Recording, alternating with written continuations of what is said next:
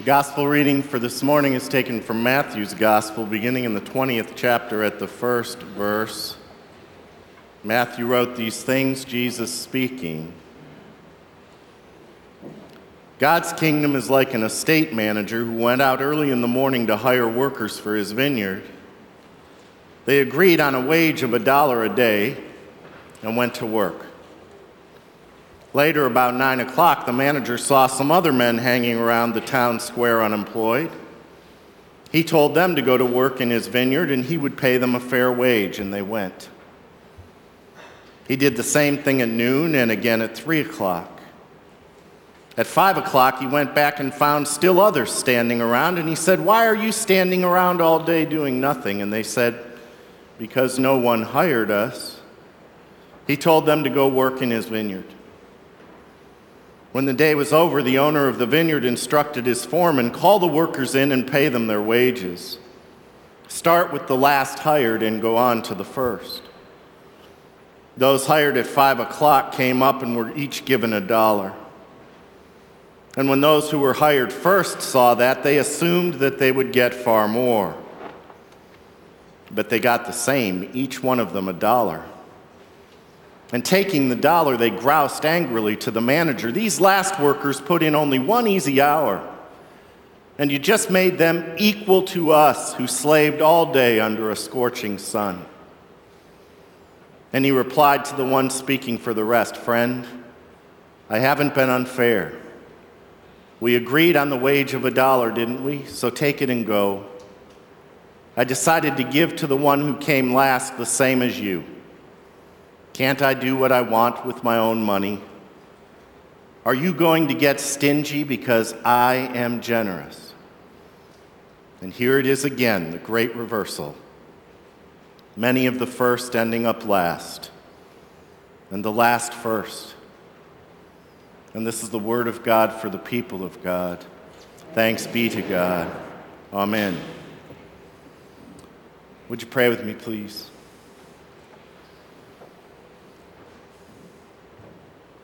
Oh God, we come to this time open to being surprised. Silence our agendas, banish our assumptions, cast away our casual detachment, confound our expectations, clear the cobwebs from our ears, penetrate the corners of our hearts with this word. And now may the words of my mouth and the meditations of our hearts be acceptable in your sight, O God, my strength and my Redeemer. Amen.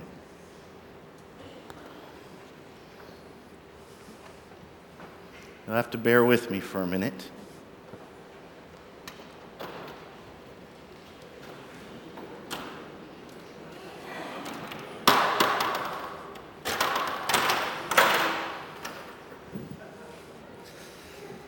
Here we go.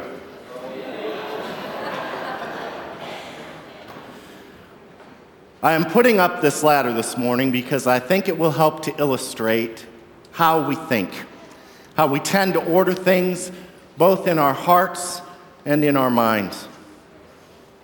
In our idea of how things work, we move up the ladder by doing good things and move down a step or two when we do something wrong. So we begin here at the bottom of the ladder, perhaps a confirmation, maybe when we first joined the church. If you are faithful to come at Christmas and Easter, you probably pretty much stay here. But you may move up a step if you come a third or a fourth time during the year, or if you show up at a church work day, or if you sell cherry pies in the booth at home days. You can move up another step if you actually say yes to serving on a committee, or you teach Sunday school or a Bible study class. Now, if you have a deep, dark secret, then the price that you pay for each step goes up to make up for each mistake. If you have a drinking problem, or if you feel guilty about the way that you raised your kids, or if you went through a divorce, or if you cheated someone, then you just have to work harder to climb these stairs. But the object, of course, is to get to the top. Now there's the next step, and that's reserved for those who make a career out of faith stuff. You know, pastors, priests, and nuns, people who have said yes to full-time service. And at the top here, well, that's pretty much Mother Teresa territory. Maybe some missionaries who became dinner for a tribe in the Amazon. Pastors who led at least 2 building projects and their capital campaign drives, you know. Those kind of folks. Now, I just want you to think with me that some form of this thinking exists in each of our noggins. It is there, and we feel guilty when we mess up. And it is there when we feel good about ourselves or if we do something nice for someone else. But I want to tell you today that I think what is really cool about the story Jesus tells us in our scripture is that we learn this ladder and what it represents is solely of our own creation. It does not exist. Grace means that ladders don't rule us. And that may sound wrong at first because this ladder has been pounded into us. But please, just let me take it down and then let's talk a little bit about it. I think at the core of this story is a central question, and I believe it is this. What does the kingdom of heaven look like? Is it only something that will appear sometime in the future, or can we possibly experience it now? A landowner hires laborers. The first group is hired early in the day, and they agree on a payment. And throughout the day, as the landowner discovers there are laborers who have yet to find employment, he goes and hires them. And at the end of the day, he pays all of the laborers, starting with those hired last and working back to those who were hired first at the beginning of the day. Those hired at the end of the day, they're given the exact same wage promised as those who were hired at the beginning of the day. And the early workers were upset. They figured if they were hired at the end of the day, if those hired at the end of the day got the full day's wage, they should get more. That is fair, isn't it? Shouldn't pay be based on work done? The more you work, the more you should be paid. Climb the blasted ladder. I want you to be honest for a minute now, and you don't have to scream it out. But really, who is it that you identify with in the story? Where do your sympathies lie? I believe that the majority of us will be drawn to those who worked all day long for the same pay as those who worked only an hour. You made them equal to us. And if we're honest, we join in that cry. Because that is the real rub for us.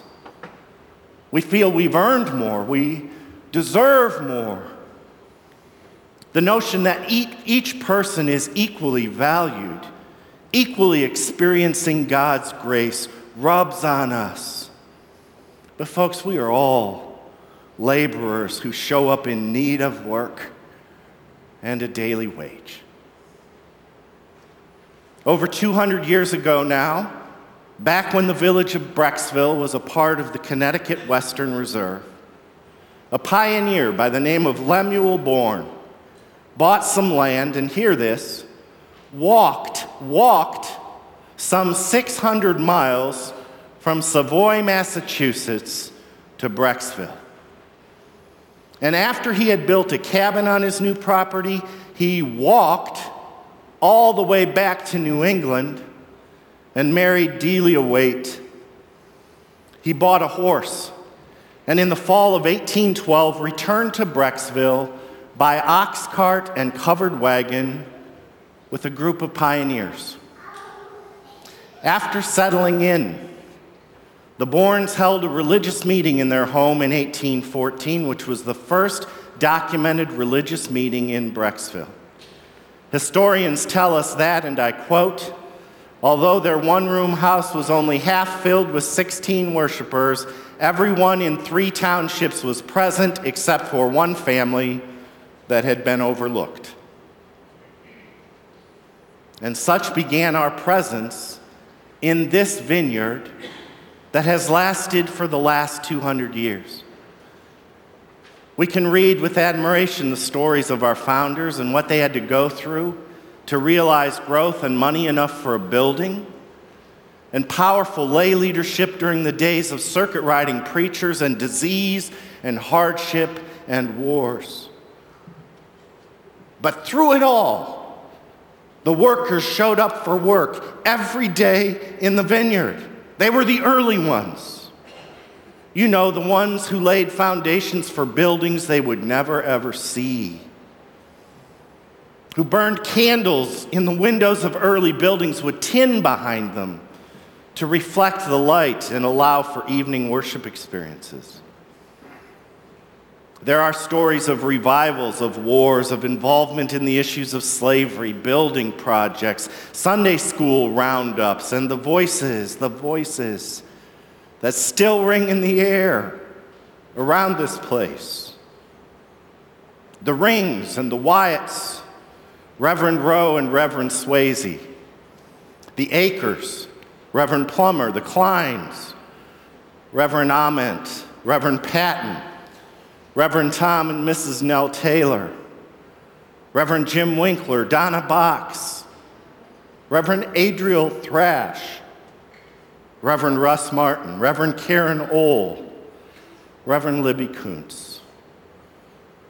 All workers in the vineyard doing what they could with what they had, and finding always it was enough.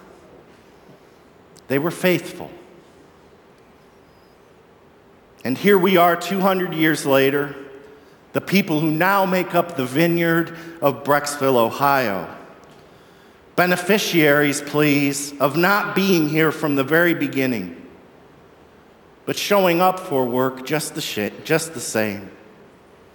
And this vineyard is still characterized by the owner's generosity and mercy, which is a lot like that of a father who waits for a lost son,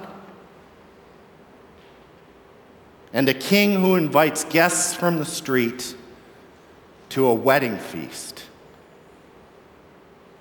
Jesus invites us to try and understand a little bit more of the world into which we have been invited. And then imagine to join in inviting the last ones rather than complaining or comparing. Everyone gets paid the same. Not only now, but down through the years into eternity. And it is not a reward for work. It is what is needed for life.